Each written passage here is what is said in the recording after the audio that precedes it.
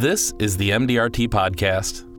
How do you engage and keep harmony amongst the variety of staff members that you have, whether they are older or newer, a virtual assistant, or a family member? During a recent discussion at MDRT headquarters, Ana Sofia Rodriguez, Panama Republic of Panama. Matthew Murphy, Calgary, Alberta. Adam Blumberg, Houston, Texas. talked about who they work with and how they best utilize their team. I think in our business, what makes us stand out and what makes us unique is approaching it from like a family base. You know, there's myself as the principal and my senior partner, Paul, and a few agents. And anytime we're making a decision, whether it's business planning or, you know, what piece of furniture we're going to bring into the office or what technological systems we're going to implement, anything with that, we've always brought it to the table and given everybody involved in our business a say. Whether we take their opinion to heart and implement based on their opinion is a different story, but we've always given everybody a voice. And I think that's led to having a generally warm feeling where people feel engaged and involved, which has led us to do some incredible business planning, especially with a forward look to where do we see our practice 3 years, 5 years, 10 years out, what the overall goal is. I think we've all been able to accept each other's own opinions and try to meld it into a common goal, a common effort that we're all contributing to on our own individual levels. And that has propelled our business planning to move along quite nicely. In the past, we've made several mistakes right down to who's going to be in charge of what, and we've really kind of dialed it up based on strengths. So what's unique about our practice, what's something that we do that makes us stand out, I think, is making every person in our firm involved, and thus we're able to keep the overall business planning congruent. So just in the way that we're onboarding new advisors, we've always kind of taken an individualized approach based on that individual that we're looking to retain for our company. That said, we standardized it, and that was a tough decision to make because some people were more affected than others. Existing staff kind of got a little bit of an upgrade.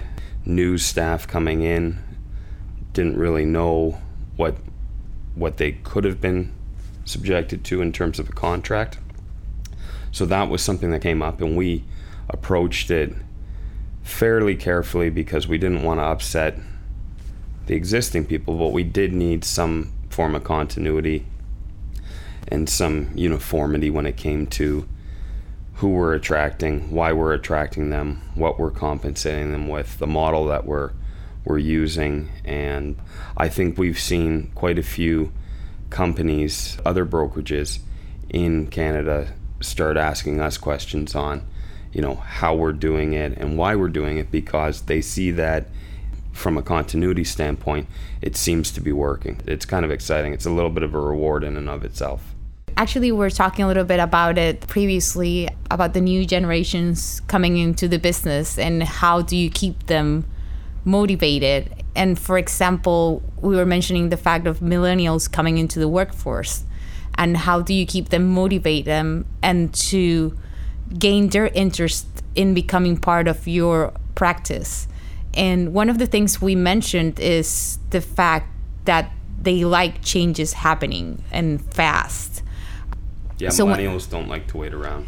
Yeah, so when they make suggestions, acknowledge them, make them feel part of the team, and implement them as fast as you can, if they're good suggestions, of course. But in order to keep them motivated and make them want to remain as part of your workforce.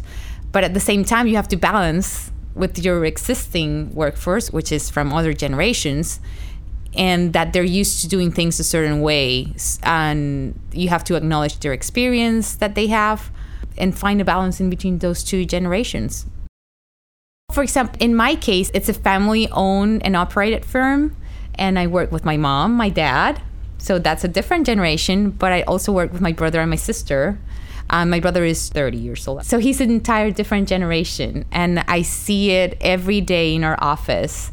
When he makes a suggestion, he wants changes to happen really fast, and things are mostly technologically oriented. Also, the way we do marketing, many of the suggestions are to do marketing on social media, how to reach clients in new and different ways, on the opposite of the traditional ways of reaching clients through seminars, through referrals, that kind of thing. Yeah, we had one guy in our office, older advisor, had been in the business 20 plus years. We had approached him back in 2011 with regards to his succession plan. Where did he see his business going over the next decade? Did he see himself continuing on as an advisor? And so we entered into an agreement to pick up his book of business and start servicing the clients and looking after them and growing the business, etc.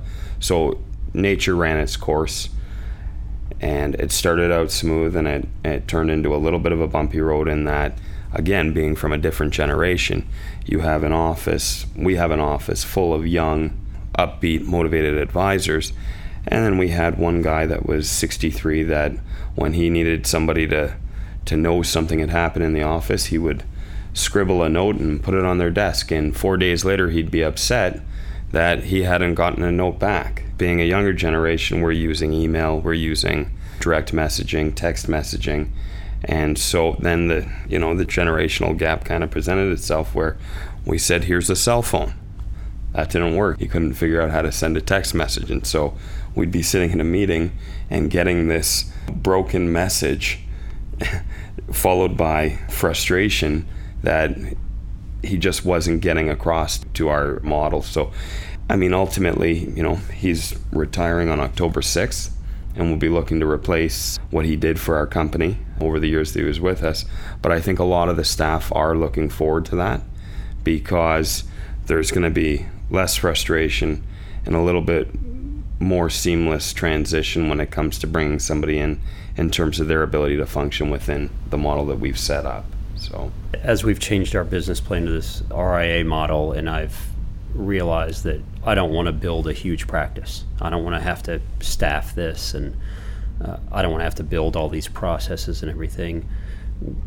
When I say we, I have a partner, and we had one assistant. We no longer have any assistants that work for us full time. We've actually outsourced our staff, so we have virtual assistants to help with our individual clients, and then I've outsourced the retirement plan part of our business.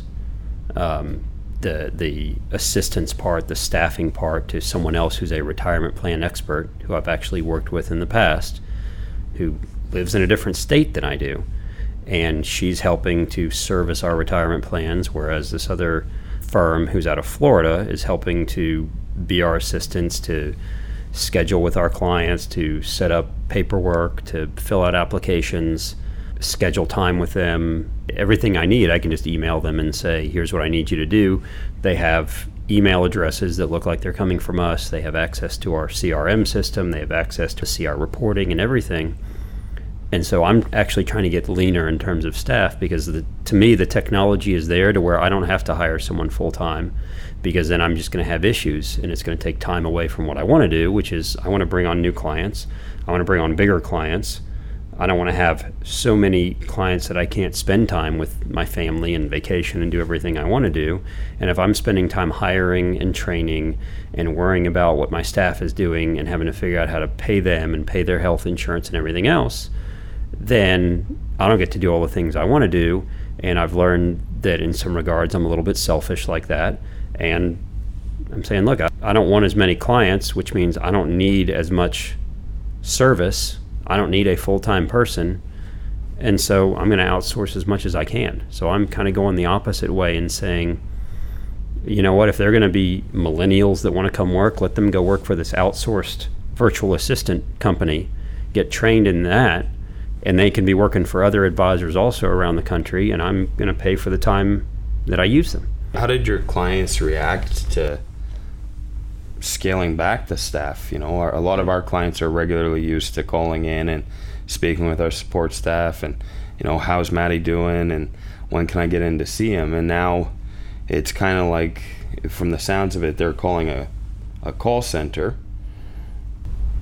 Well, no. There's no personality or personal relationship there. Right. So it's a really good question that I was really worried about, which is why it took me so long to pull the trigger and let my assistant go, because she actually had a pretty good relationship with a lot of my clients. They were on first name basis. They would talk about family and what they did for vacation and everything else. So that was really tough for me. Now, the virtual assistants I have, they have a phone number that's my phone number, and they just have an extension off of it. So they're not calling a call center. They have my email address, my domain. Yeah. So as far as my clients are concerned, they don't necessarily know that it's someone who works for a third party. Yeah. Now, how does that impact what we do? What I have found through this is my assistant was doing things she shouldn't have been doing, not in a nefarious, illegal way, but she was doing things for some of, for instance, our retirement planning clients that actually put us at risk from a liability perspective. She was getting reports and calling banks and getting information that our clients would ask for that we should not have been doing, that actually put us at risk. And I didn't even know that, because she was good at her job, and she would just do her job and not even say, hey, Adam, here's what I'm doing today for this client. She would just go do it, and that was great, and the clients liked it. And now my person that I've outsourced some of the retirement plan service to has said, hey, did you know your assistant was doing all this? This puts you at more risk from a liability perspective. I said, I had no idea she was doing it, and we're going to have to put a stop to it. Yeah. Fortunately, I kind of have, I'm throwing the Department of Labor rule excuse out there and saying, hey, with this new DOL regulation, I can't do this anymore. You're going to have to go straight to your bank or straight to your CPA or whomever and get this information. We can't do that anymore. I know we were doing it before. Now we can't. So, some of our clients are a little bit miffed about that they actually have to do work that they're supposed to do, and I'm not doing it for them anymore. But fortunately, I had a convenient excuse for it. But I'm very glad that we found that out, because we were undertaking some liability that I didn't even know we were doing, and I certainly don't want to take that liability on.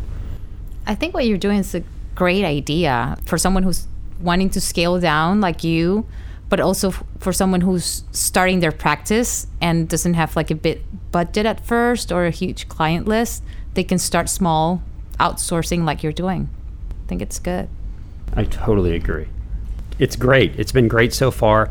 The other thing is they're experts at the CRM system. They're experts at creating workflows. That's what they do on a day-to-day basis. They know how to use our reporting systems and everything. So they know it much better than we do. I don't have to train them in it. Right? They knew it from day one. So it's just a matter of setting the guidelines. Here's how I want you to interact with my clients. The only thing we are having to train is there have been virtual assistants dealing mainly with investments, investment management, fee-based planning, that kind of thing. They haven't done as much insurance in the past. So I'm having to train them on how to work with insurance clients, on how to schedule exams and do the applications, but they pretty much know how to do the application process. The other thing is they're very much more technologically sound than my assistant was. So they're doing everything electronically. All my clients are getting all their documents to sign electronically. So I never have to go to them with a stack of paperwork anymore. It's all sent to them. They can sign via email. If they really want to print out the paperwork and sign it and send it to me, they can. But most of my clients are too busy and don't want to do that. So I envision a day where I don't even really have an office. Like, I can just wake up in the morning and work from wherever I want to work. And if I meet with my clients, I go meet with them at their shop. And I don't need to have anyone come into my office. With your particular model that you have set up, the fact that you are outsourcing to, a third-party company, is there a regulatory requirement for disclosure to the clients saying, hey, you know what, this third-party company is going to have access to your name, your address, your date of birth, your social security number, your financial statements, all the information that we as advisors retain? Is that something that's coming down the pipeline from a regulatory standpoint? Has it already landed? Within our Form ADV that we have to send out to all of our clients, it discloses in there that we might be using third parties for anything from investment management to client management and everything else. So it's disclosed in there. Now, we don't come out and say, hey, here are all the people that are going to have access to your personal information. We also have agreements with the virtual assistants to say, you're not going to use this for any illegal purposes, and you maintain security on all of your computers, and if there's some sort of breach of security or breach on your side, then you're liable for that. And that's in the agreement we have with them. Now, they have the ability to log into our systems, to log into our CRM system, to use our phone system, to log into our reporting systems, but they have their own login, so they're not using my username and password, they're using their own.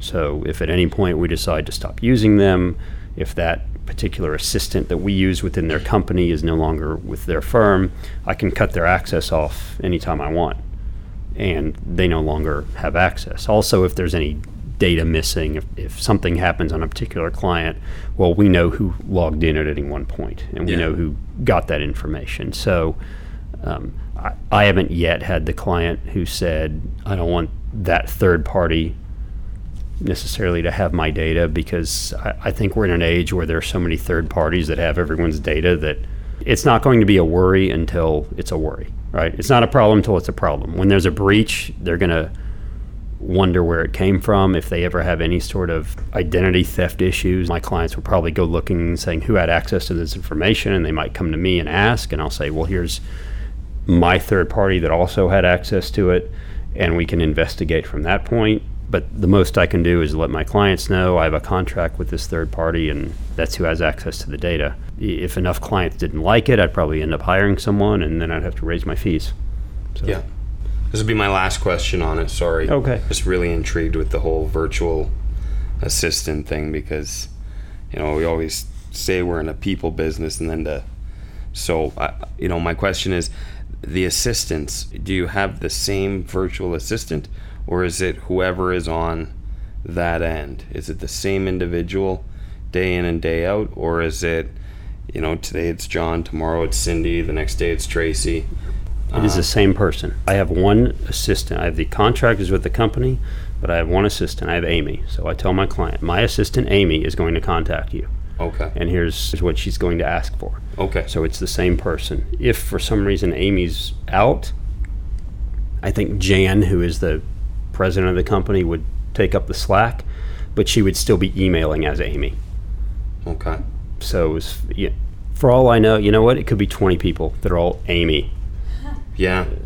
But as far as I know, every time I've talked to Amy, it's the same Amy. Yeah.